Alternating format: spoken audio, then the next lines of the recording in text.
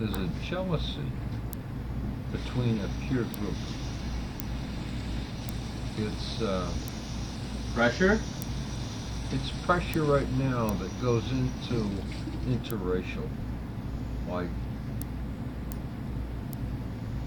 for example,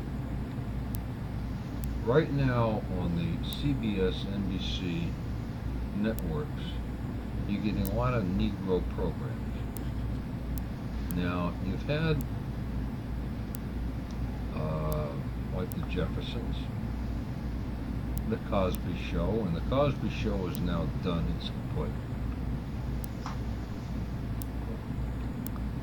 And of all the Negro programs, even though I don't subscribe to them, I think that was the nicest.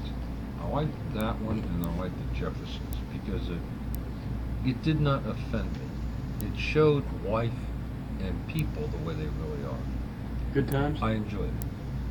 Yeah, and you want to know something? I had a boat on Cape Cod, and innocently, I couldn't pick a correct name for my boat. So you know what I did? I named my boat The Good Times. After the show? I wasn't even aware that there was a Negro show on board that was called The Good Times. So anyway, I get out on Cape Cod Bay, and people start calling me. I say, yeah, I got the good times. And you know what happened? What?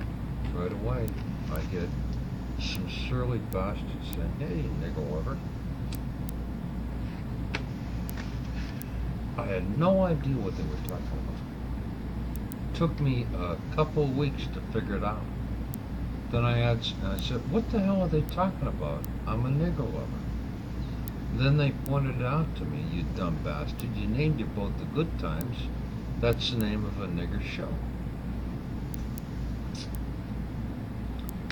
To me, the good times meant was I'd worked so hard. Did you change the name of your boat? No, I didn't. I kept it that way for 5 years. I said, well, fuck those assholes.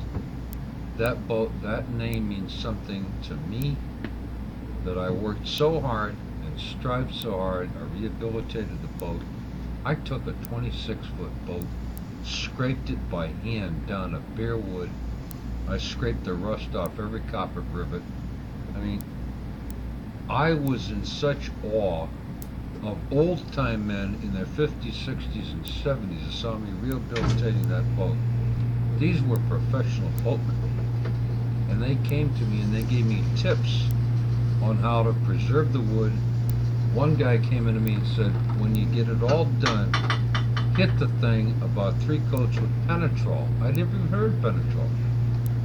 And this was a material, a solution, that soaked into the wood, preserved it. Then they taught me how to cut the paint, like 80% with penetrol, 50%. They taught me how to putty up the rivet holes. So I produced a really replica. In other words, the finish that I put on that boat was better than the factory did. And there were a lot of old-time people. In other words, my reputation spread in Barnstable far and wide. As a person that would take their time and responsibility to produce a good finished product.